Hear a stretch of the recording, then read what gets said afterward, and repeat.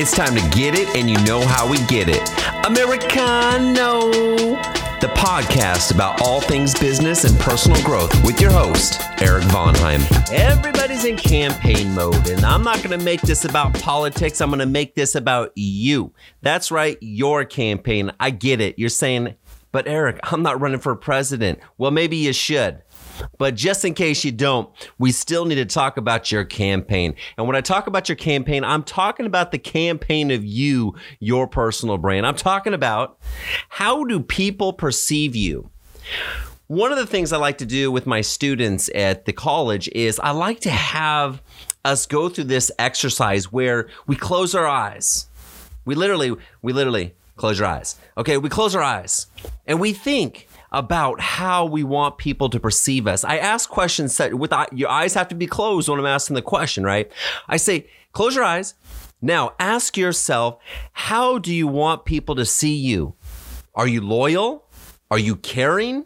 Are you trustworthy? Are you dependable? Do you show up on time? Do you give more than you take? What are all the attributes that come to your mind in terms of how you want people to perceive you? Right? So start there. Then close your eyes again. We're going to do this one more time. We close our eyes again. Now, ask yourself, how do people perceive you? And let's use some things. I'm going to open my eyes here. How do people perceive us? What is it that we're doing every single day in the real world and online? So let's look at real world. If we in our mind want people to perceive us as a caring individual, are we showing that we actually care? Do we actually go out of our way to do something for another individual each and every day? Is it innate in us?